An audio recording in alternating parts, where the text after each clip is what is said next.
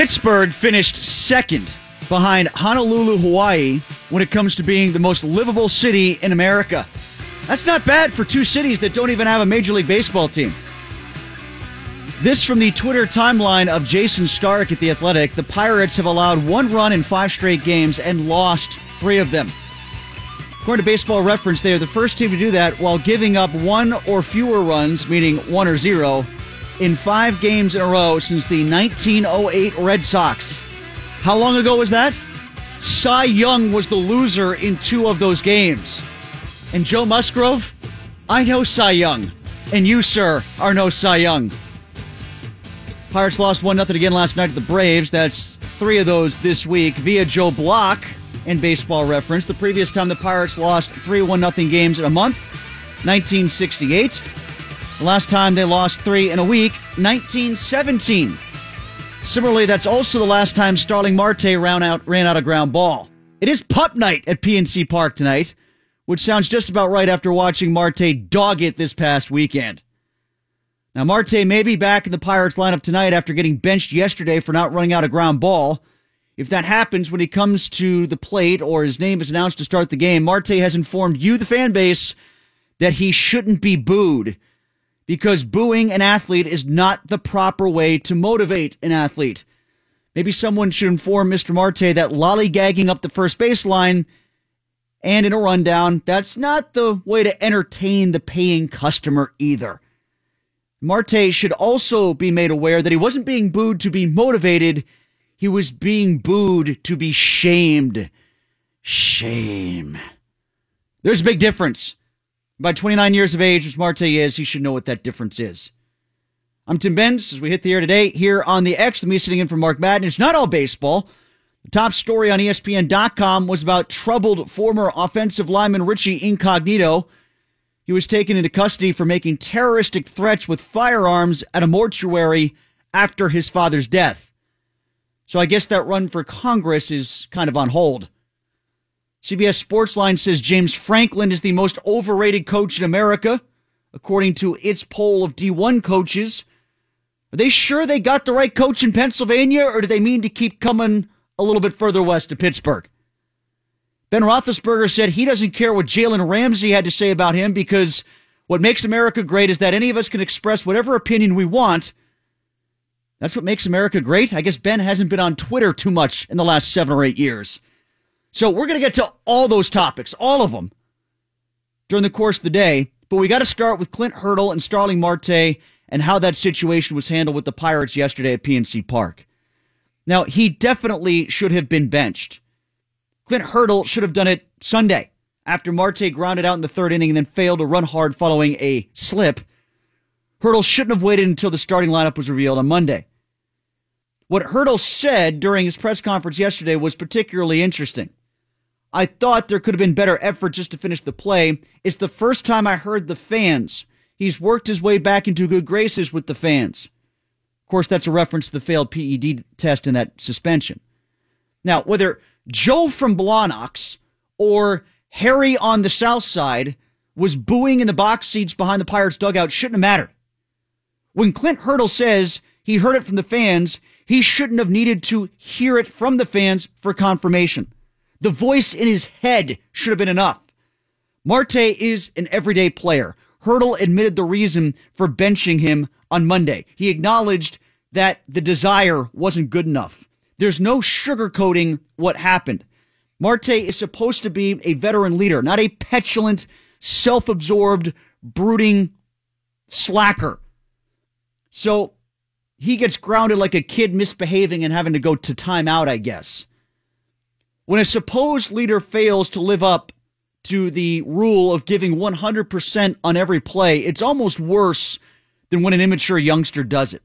To an extent, a manager will give veterans a little slack on matters of optics like that. The guys with more wear and tear on their legs, more time under their belt, they'll get a pass on busting up the first baseline or, a lost cause and a grounder. But there's slack, and then there's enough rope to hang yourself. And that's what Hurdle did by not benching Marte immediately after that. Because how did Marte reward the grace of his manager? 3 innings later, he fails to stay alive in a rundown between third base and home plate. By that point, not only should Marte have been benched, he also should have been escorted out of the stadium. Yet he stayed on the field for the rest of the game. Hurdle's call to put off disciplining Marte until the next game, in my opinion, lacks teeth. Well, at least the bite that it would have had if he had done so immediately anyway. If he does feel that, maybe media consternation about Marte's demeanor on the base pass, if that influenced his decision, it makes me wonder that if it had happened, say, for instance, in May, after a Penguins-Capitals playoff game, or on, say, Sunday, up against the Steelers and Browns, would nothing have come of it? Because none of us would have been paying attention or cared? Maybe Marte wouldn't have even been benched the next day. Just enough Pirates fans are still paying attention. Just enough. So that blowback occurred. Now, it's tough to argue tactics were involved in the decision to keep him in the lineup Sunday. Adam Frazier would have replaced Marte in all likelihood. That's who got the call on Monday in the starting lineup. Frazier has been scorching hot and won Sunday's game with a homer in the 11th shortly after he entered the game. Meanwhile, Marte was hitting 172 since August the 4th? So it's not as if Hurdle can argue he felt like he was worried about sacrificing a game by benching Marte any more than he would have on Monday. Hurdle knows the line to walk when managing Marte with, tough love as opposed to positive reinforcement. He knows that better than we do. Maybe he felt that putting the hammer down Sunday would have caused Marte to check out emotionally or mentally the rest of the season. But to that point, we've all watched Marte long enough to ask this legitimate question. Would we be able to notice the difference if he checked out mentally or emotionally? And I have to ask, much like with the Chris Archer trade, which was largely dictated by fan discontent, should the Pirates really be making decisions based on fan and media feedback? Because it sure feels like they're doing a lot of that lately. Also want to know what you would have done with Starling Marte, and I want to know what you think about his comments that he shouldn't have been booed. 412-333-9939. Now, when you're at the park, just don't boo him. Whatever you do, don't boo him. Because that's not the right way to motivate him, you dumb fans. Again, Starling, they weren't trying to motivate you. They were trying to make you feel bad about what you did. They were guilting you. Not motivating you, guilting you. I never have a problem when fans boo in a situation like that. You can also tweet me at Tim Benz, PGH. Now, as far as football goes, after the Hall of Fame game, I wrote in the Trib that the NFL may need a Jesse James-esque crisis moment with its helmet rule, like we saw with the catch rule in 2017. Now, I did not expect that to come in the preseason. Apparently, though, my prediction wasn't aggressive enough.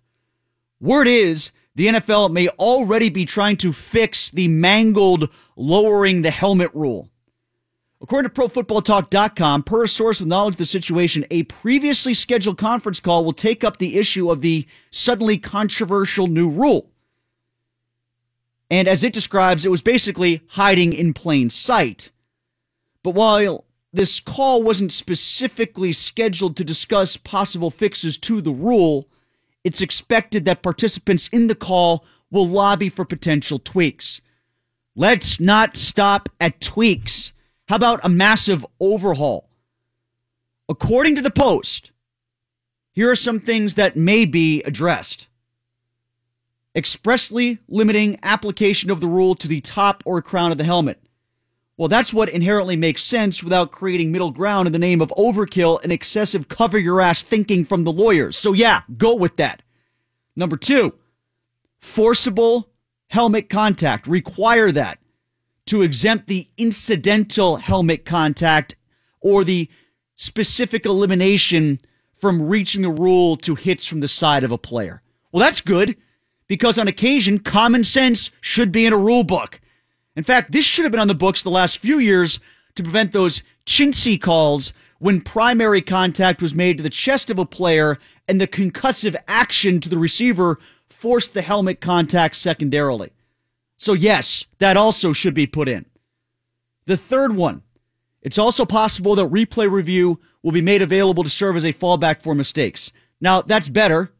And that better happen because a lot of the officials are so spooked into making calls that they're throwing the flags in case something happened as opposed to when they actually see an infraction. They're doing that. They're throwing the flag in case something happened as opposed to what their eyes are telling them.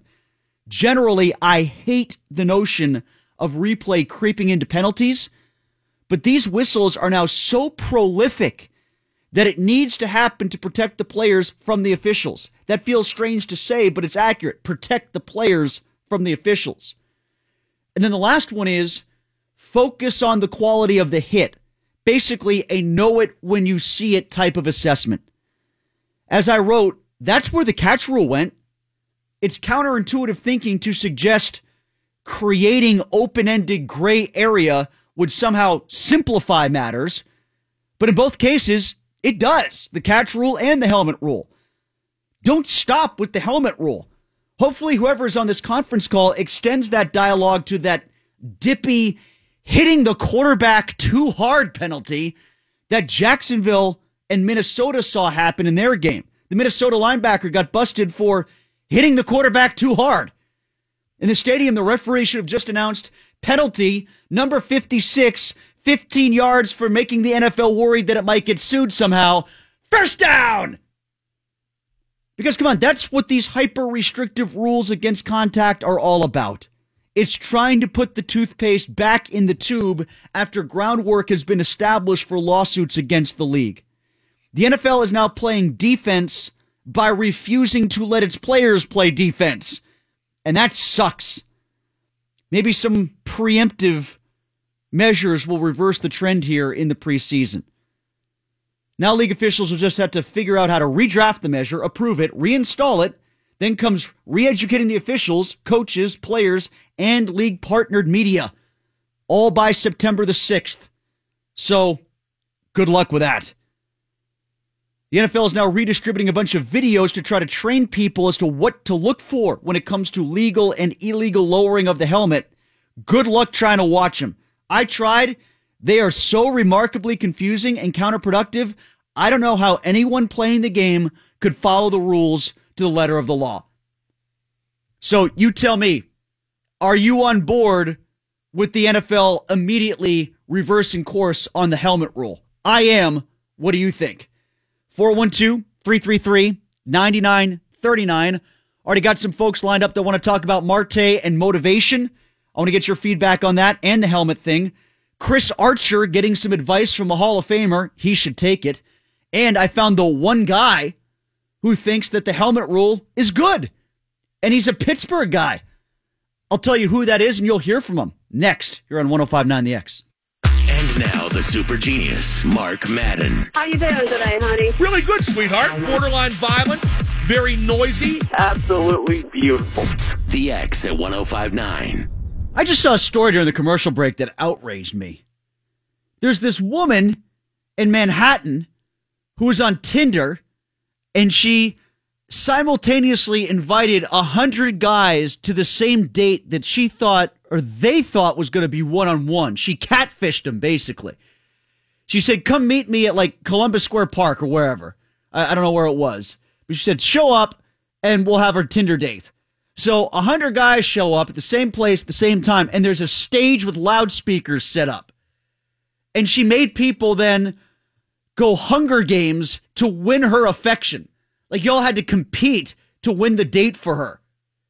And in order to thin the herd immediately, she eliminated anyone whose first name is Jimmy. I don't know, I guess Jimmy did something bad to her in the past, whatever.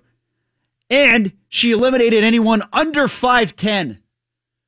So she's a height shamer. What a witch. Short people's lives matter too, you know. Let's go to Dennis on a car phone. Wants to talk about Starling Marte getting booed by the fans. Dennis, is it okay to boo Starling Marte? Of course it's okay to boo Starling Marte. We have that right to do that as a paying customer. But I've got a better way to motivate Mr. Marte. It's called competition. You know, if there was an Austin Meadows sitting behind him waiting to take his job, maybe Mr. Marte would go ahead and put out a little bit more. Yeah, I think Starling Marte is the kind of guy who frankly, is more than content just to make what he's making. I don't know how motivated he is by playing time or not. Maybe you're right. Maybe pride kicks in. Maybe it's Pulp Fiction. Maybe that's pride screwing with you eventually. But I see your point, Dennis. I think you're right. It's part of the reason why I didn't want to see Austin Meadows traded even for Chris Archer. I like the idea of the Archer trade, but I did not want to see Austin Meadows go in exchange for him. And just as a quick correlation, if you notice how all the outfield bats have suddenly gone cool since the trade. Just an observation. Yeah, it wasn't quite in line with that. Not exactly, but close. Close, yeah. I think they're taking less quality at bats, that's for sure. Like Marte, I've seen swing and miss at a bunch of pitches outside the strike zone. Dickerson's at bat where he, even though I'm not saying you shouldn't get the green light on 3-0, but I thought he fished for pitches where you shouldn't in that situation. And maybe you're more cognizant of what you should be doing if you've got a guy pressing you like they did in Austin Meadows. So that might be taking one leap too far, but I don't know. To me, when it comes to mental acuity, being mentally and emotionally locked in, that's been an issue for Starling Marte before, and it will be long after Austin Meadows is forgotten. You can share your opinion, 412-333-9939. Oh, you know what? Before we get to Neil Coulon from Steeler Wire, I said I'd do this. So let's get to Mike DeCourcy from the Sporting News. I'm going to play this whole interview at 5 o'clock. I wanted to save it until afternoon drive when everybody was in their cars and more people could be listening, but I want to give you a quick preview clip so you can see how our conversation was going to go. I think I pretty well outlined for you how I feel about the new helmet rule. Mike, formerly of the Pittsburgh Post-Gazette, Pittsburgh Press, covered Duquesne, covered Penn State, Pittsburgh guy through and through, now writes for the Sporting News. Mike is the only guy I can find who is 100% on board with the helmet rule. He loves him some helmet rule, and actually came to me on Twitter after I was tweeting about how much I hated it after the Morgan Burnett and Cody Sensabaugh hit on Mercedes Lewis. He came to me and said we should debate this. So we did. And I put it online at Trib Live for a podcast. I'm going to play it for you later in the 5 o'clock hour, but here's a quick snippet, a preview, if you will, on why Mike is actually on board with the helmet rule. Of course you're going to lower the level of your head when you lower your shoulder to make a tackle. But if your head is up looking at the target, you are not going to get flagged. And if you do, then it's on the official. It's not on you. And the official should be paying for that in whatever price he or she pays. Yeah, well, a couple things about that. Whatever price they pay is after the game. And once it's after the game, it's a moot point. In-game stuff affects the players. After the game stuff affects the refs. Also, how much more safe can you make this game possibly? It's still, at its core, 260-pound guys hitting 235-pound guys. There's not much more you can do to make it any safer. And I'd also say you are overcomplicating the rules and making it intellectually inconsistent. You're trying to get defensive players to get their helmets away from other players' heads. At least that's what we've been doing for the past 5 years. And now you're adding another layer to that. You're trying to tell players to never lower their helmets at all. Well, how is that possible? How can you do one without the other? 412-333-9939. Jim in Breckenridge on Marte. Hi, Jim. Go ahead. You're on 105.9 The X. Hi, Tim. Nice to hear from you. Good to hear from you. Go ahead. The Marte situation, how about just not do anything? I mean, crickets sound a lot better than the golf clap or the cheer. I mean, it's worked so far with non-attendance, people not showing up. You say a lot more by just keeping your mouth shut. Yeah, I think to a degree you're right insofar as the absence of the fans definitely dictated what they did at the trade deadline. I see your point there, but I think you might be making too much of a false equivalence to how that would affect Marte individually, because clearly the booing impacted him. The booing got to him. He didn't like it, but you know what, Jim? I'd rather have him not like it for the wrong reasons than have him feel like he got away with it, if you catch my drift. Yes, I do. And believe me, I love the boo. Oh, boy, do I love the boo. But sometimes the ignoring silent treatment just works, too. But I too can see your point. Yeah, I'm mad that he interprets it that way, and thank you for the call, Jim. I'm mad that he interprets this as people saying that we're trying to motivate you to be better. No one's doing that. In that situation, people are not motivating you to be better. They are expressing displeasure with you not living up to your end of the bargain. There's a chasm there, a massive difference. We talk Steelers when we come back. Neil Coulon from Steeler Wire. Of course, I do Steeler Wire work for USA Today. Neil runs that as well as the League Wire. He's up next here on 105.9 The X. And now the super genius, Mark Madden. What do you think about the new, I can't remember what it's called, sorry. Really? Awesome call. The X at 105.9. In for Mark Madden today, I am Tim Benz. Pedro Martinez tweeted some advice for Chris Archer, the Pirates pitcher. Archer has great stuff, but he is exposing the ball too early and away from his body. That makes him lack deception in his delivery. That's good advice, and Archer should take it. Also tweeting advice to him, David Ortiz, who said, don't fall down when you swing. More Pirates talk coming up in just a little bit. Joining us right now, though, Neil Coulon from Steeler Wire. I work with Neil over there as part of the USA Today platform for all the NFL teams, including League Wire. Neil, good to talk to you again. How you been? I'm doing well. How are you? Neil, let's start off with the helmet rule debate and what you thought watching the Packer game and the news that's come out over the last 24 to 48 hours here that the league already might start changing things. Can they possibly do that before week one? If there's anything we've learned with the NFL is that anything with them is possible. If they want to do it, they'll do it. It doesn't matter how infeasible or ridiculous of an idea it really is. And I think what we're seeing with the preseason right now is also something that I'm not sure we really could have anticipated, but officiating has become the storyline of the preseason. I mean, I don't think anybody would have ever considered that was even possible before. But overall, we're seeing a league that's trying to get ahead of really a legal issue more than anything else, in my opinion. They're trying to put the feelers out there to make sure everyone can see very clearly that they're not at fault ultimately for the game that's being played on the field. They're doing everything that they can to make sure the guys aren't getting hit in the head, even though it's essentially impossible. So what they're going to do, and we've seen this now in several games so far in the preseason, is overcall absolutely everything to put it into the heads of everybody, anyone playing the game, offense or defense, that if you come anywhere close to the head, if you do anything other than have your face going straight into the guy's stomach when you hit him, you're going to get penalized for it. And that's something that ultimately hurts your team. It puts your job at risk. It's an interesting move overall. I'm not sure what the results are going to be, but like a lot of people, I have an ominous feeling that it's going to cost teams games this season, and that's going to create another problem. Neil, I'm of the opinion that I actually wouldn't mind seeing the Steelers get a few more helmet penalties because at least that means that they become close enough to ball carriers to tackle them. Yeah, I think the Steelers have done a great job in 2 preseason games avoiding the penalties and what would be fines during the regular season. But, yeah, at some point they're going to by not tackling guys and letting them run right by them into the end zone. It's concerning, isn't it? Exactly. They're going to have to get their helmet closer to the ball if they want to succeed. But at the same time, we've seen plenty of that the last couple of years out of the team. And you're hearing the kind of hollow calls coming from a lot of teams. Well, we're not sure what we need to do. The bottom line is you have to make contact in some way, shape, or form. You can tackle with your face mask facing the guy with the ball. It is possible to do that at whatever speed, wherever the guy is on the field. The bottom line is it's not 2010 anymore. This isn't, James Harrison being blamed for violence in the NFL anymore.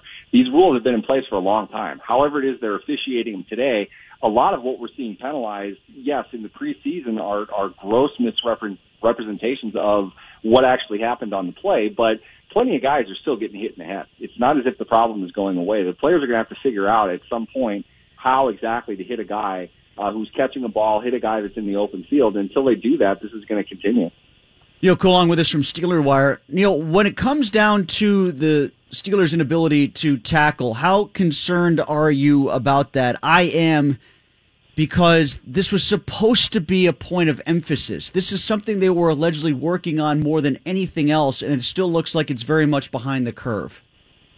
Yeah, I think that's the big thing I would say. If it truly was an emphasis, then you really do have a problem. And I understand that it's the preseason, they're not playing in the Super Bowl, but the bottom line is these guys are, at the absolute worst, want to be NFL football players. If they want to play in the NFL, especially on the defensive side of the ball, I mean, they're going to need to hit somebody. And the amount of missed tackles that we're seeing, both from fringe roster guys and potential starters alike, it doesn't give you a good sense that they really did work on that in practice. If they did, something got missed by a lot of guys. I mean, it's kind of shocking in a way. I mean, they really should be able to put more guys on the ground than what we've seen through the first two games. Now, I'm willing to give them the benefit of the doubt. It's 2 games. It is the preseason. Let's see how they adjust to it. Now the camp is over. Let's see where that emphasis comes out in these final 2 games. Let's see if there are guys that step up and have a really good game tackling somebody and see that momentum kind of carry over into the regular season. But a lot of eyes are going to be watching exactly that in their 3rd preseason game. And in my mind, it might be a little late for that. Neil, on the positive side, let's talk about the 2 Jameses, Connor and Washington. I think that, to be honest with you, we could have seen a lot of this from Washington earlier in camp and earlier in the preseason if they didn't artificially deflate his reps with higher ranking players on the depth chart, and I think almost intentionally try to keep him down so as to not let his head get too big. That's never been a concern of Washington's anyway. And when it comes to Connor, I like what he's flashing. I'm just not convinced that they're still going to use him all that much more once Le'Veon Bell returns to the team. How about you? I think that question is going to be answered quarters 1 through 4 in week 1. We're really going to see immediately how much the Steelers really believe themselves when they say that Le'Veon Bell misses training camp and he's going to show up ready to play. We did not see that against, kind of not really the same Cleveland team, but in the same stadium at least. We didn't see that from Bell at all last year. In my opinion, Connor looks good enough to think that you kind of have to incorporate him a little bit into week 1. It's nothing else. I mean, I'm not suggesting Le'Veon Bell should be punished or anything like that. I just mean that you saw a lethargic Bell last week. They almost lost that game. I still contend to this day, if you put anything close to an NFL quarterback starting for the Browns that week and not Deshaun Kaiser, they would have won that game. I mean, this is a much better Browns team than they saw last year. If Bell is anywhere close to what he was last season to start things off, and that, keep in mind, he's got 400 more touches on his odometer now. If he's anywhere close to that, they need to be quick in assessing that when they're preparing a game plan. And Connor is going to have to be a part of that.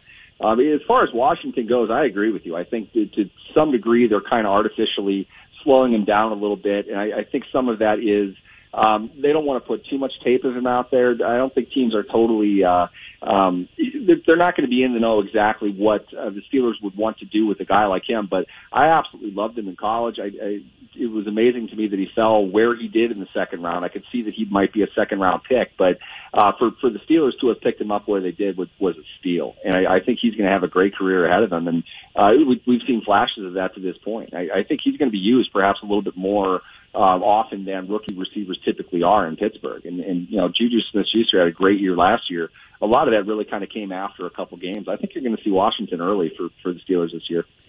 Neil Coulong from Steelers Wire, as well as Touchdown Wire and Browns Wire, too. Neil, you cover all of the NFL for the USA Today platforms, and I've seen a couple of your posts recently for Browns Wire. Boy, are they getting some run. In fact, there was a story that I noticed right before we came on the air about how much gambling action is going down in the Browns. Now, I get it. These are, in some cases, expert gamblers that are playing the margin lines more so than what they're actually investing in terms of who they think will win or who they think will lose. I understand that, almost like a stock investment kind of thing. But a lot of people, in fact, to the point that the Browns are getting more action in the AFC North than the other 3 teams combined. There's a lot of buzz about Cleveland lately. You brought up the Browns in the opener last year. How dangerous are they to the Steelers in 2018 to open the season? I think for the Steelers, the bottom line is if you didn't play an 0-16 team in week 1, you lost, period. There wasn't another team in the NFL that would not have beaten the Steelers that week. They didn't play well at all. They looked terrible offensively. Deshaun Kaiser walked into 7 sacks. I don't think the Steelers legitimately earned all but maybe one of those sacks.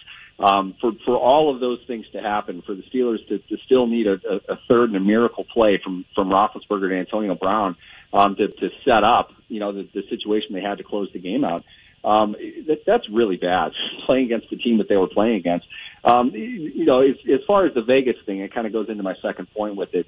You have a lot of people betting on or just because of the Browns, simply because they added actual NFL players to their roster. I know it's a novel concept and all, but John Dorsey's getting paid millions of dollars to simply add players who should play in the NFL, not like whatever it is they trotted out on the field last year. Jarvis Landry, I'm not saying he's Antonio Brown, but he's a good receiver. He's not Corey Coleman. You still might add Dez Bryant to that mix. That's a possibility. Josh Gordon could actually practice one of these days and get on the field. He's a dangerous player. Tyrod Taylor is 20 times the quarterback that Deshaun Kaiser is, even if Tyrod Taylor is at best a middle-of-the-pack NFL passer.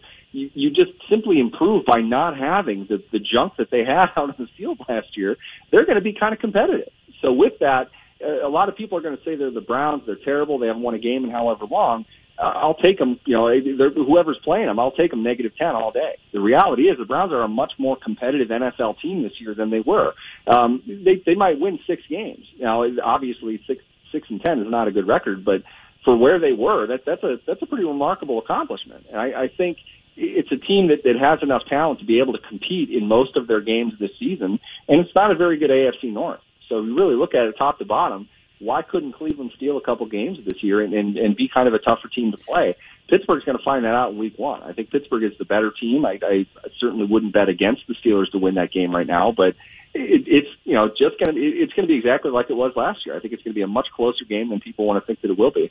Yeah, you know what, Neil, to follow up on that thought, if you look at what Todd Haley has done well throughout his career as an offensive coordinator, even people in Pittsburgh who were critical of him have to admit he's lived up to that reputation of understanding a really good way to get the ball in the hands of his playmakers particularly well. Like he did it here with Bell, he did it with Jamal Charles, and from what I saw in preseason game number 1, he's finding that with Njoku in Cleveland.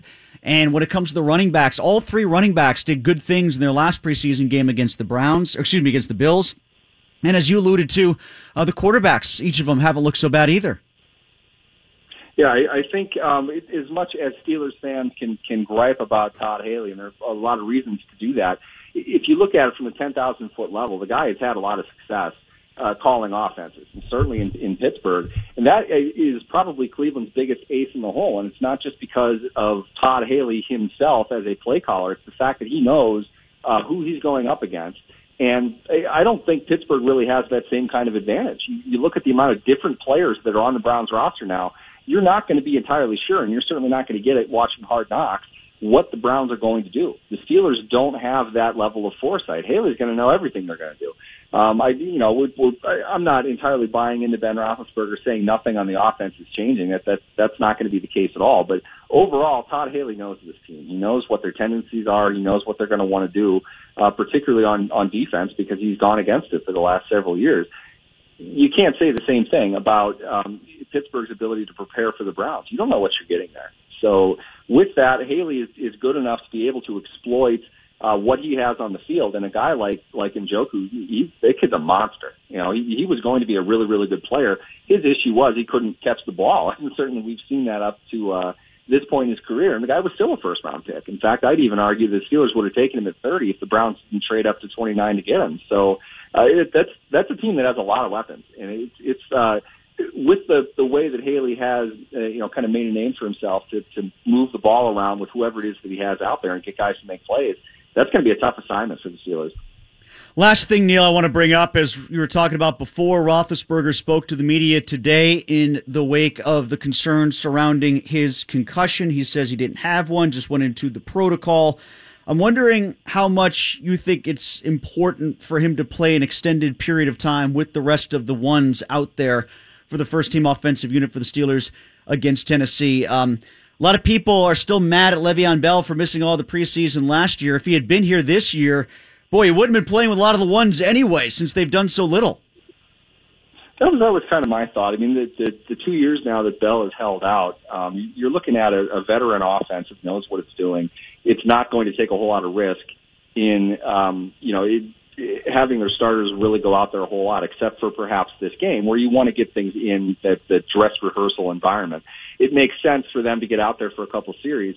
Obviously, you're not going to do that with Bell, but at the same time, my thought always was, well, you don't want to get hurt. I get that, but you can get hurt slipping in the shower. You know, I mean, it could happen anywhere. He's not going to get a whole lot of contact in preseason games. Maybe they don't give him much of a run in training camp either. I would think that both sides would be, pretty open to the idea that he enters week 1 healthy. At the very least, he's, run some snaps behind whoever it is that they have blocking for him. I would have thought there'd be some value to that, but that obviously isn't, that's not enough to make up for the risk that he would take on.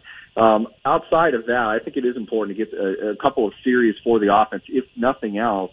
Give them a reason to kind of, go on the sidelines and joke around, laugh with each other during the rest of the preseason. You try to let them have a little bit of fun. Let them go out and hit somebody else for a change. I think there is value to that leading into the start of the season. I mean, basically there aren't any positions kind of up for grabs within the offense anyway. I mean, there are backup roles and everything like that, but let the ones get out there and have some fun. Try to get them excited about what they're doing, what they're going to see, and sweat a little bit as opposed to just kind of standing around in the humidity. Let them get out there a little bit just to enjoy the game that they're playing. I think that, by and large, is what they'll do in week 3, and I think that's enough for a veteran group to get together and get ready to play the regular season. Neil, look forward to another year at Steelers Wire as well as Touchdown Wire and all the other wire platforms for USA Today. Hopefully people read you and all of the other writers there throughout the course of the season. Thanks for coming on today on the X. Definitely, Tim. Thanks for having me. All right, that is Neil Coulong from Steelers Wire as well as Browns Wire and, like we said, Touchdown Wire. You can follow any one of the teams that you like in the National Football League on the wire platforms via USA Today. We have a Starling Marte update. We'll get you that in just a few moments. This is kind of interesting. Also, when we come back, James Franklin as the most overrated coach in America. Do you know how hard it was for me to run to the aid of James Franklin? I've taken 3 showers today. It's 105.9 The X. And now the super genius, Mark Madden. Yeah, Mark, what is everybody? Hi, buddy. Hey, Mr. Madden, how you doing? What if they wore assless chaps? Would that help at all? If they what? The X at 105.9. This segment of the Mark Madden Show brought to you by CW Electrical Services. Make the switch at CWElectricalServices.com. Tim Benz in for Mark today and tomorrow. We no longer have to worry about being in a post Malone era. His plane has landed safely. If you were paying attention to Twitter today, you probably saw that the rapper was in some sort of aerial distress insofar that his jet had 2 blown out tires. And they're trying to figure out a place for him to land. And he was just flying around the eastern seaboard, apparently, burning off fuel. And they were able to get him to an airport in Newburgh, New York. And he landed successfully. So I guess there's cockpit recordings. There's video of this all over the internet now. But he did land safely, if that's a story that you have been tracking. Another story we're tracking back to sports here more specifically is about Starling Marte, who as of yet is not in the lineup. And there's a reason for that. There is no lineup yet for the Pirates because Starling Marte has a doctor's visit today, so he's a question mark. James Harrison has a hamstring injury. He'll be available off the bench. No official word as of yet what sort of doctor's visit this is for Starling Marte, but word is it's a bruised ego. Yeah, you might have heard that he's upset that fans were booing him. Booing him. He shouldn't be booed to be motivated. Fans shouldn't do that, is what Marte said yesterday. Fans shouldn't use booing as motivation. Well, they weren't. They were using it as anger. They were using it as disappointment. And now I'm starting to wonder, okay, so let's eventually find out here. Let's assume that we come to find out that Starling Marte had some sort of injury and that's why he didn't run out the ball or didn't run out the play in the rundown. And he said that after the slip, he didn't want to run to get injured. Now, if it turns out that he's claiming that he was injured, does that change the narrative? Because that's awful hard for me to believe. Or, you know what, I'm not going to cut him any slack anyway. Because, to be honest with you, if he was that badly injured that he couldn't give more of an effort than that on 2 plays, he should have left the game after the ground out. If he hits the ball the way he did and can't run in that kind of situation, like if you want to say, okay, you're a gamer, you're giving it a go, you're trying to get out there and play, and then you find out that you can't do it, that's when it's on you to say, I can't play. And then don't turn around and use injury as an excuse afterwards. So I'm interested to see what this doctor's visit is all about and how that might turn into a rewriting of the narrative over what just happened. But you know what? It's obvious Clint Hurdle didn't buy whatever the medical excuse was, or else he wouldn't have benched him for a game. You know, if he thought he was injured and was just trying to play through pain, and that's why he let him play through the game on Sunday, then what changed going into Monday, and why should I expect the opinion to go back to changing again here on Tuesday? I'm confused.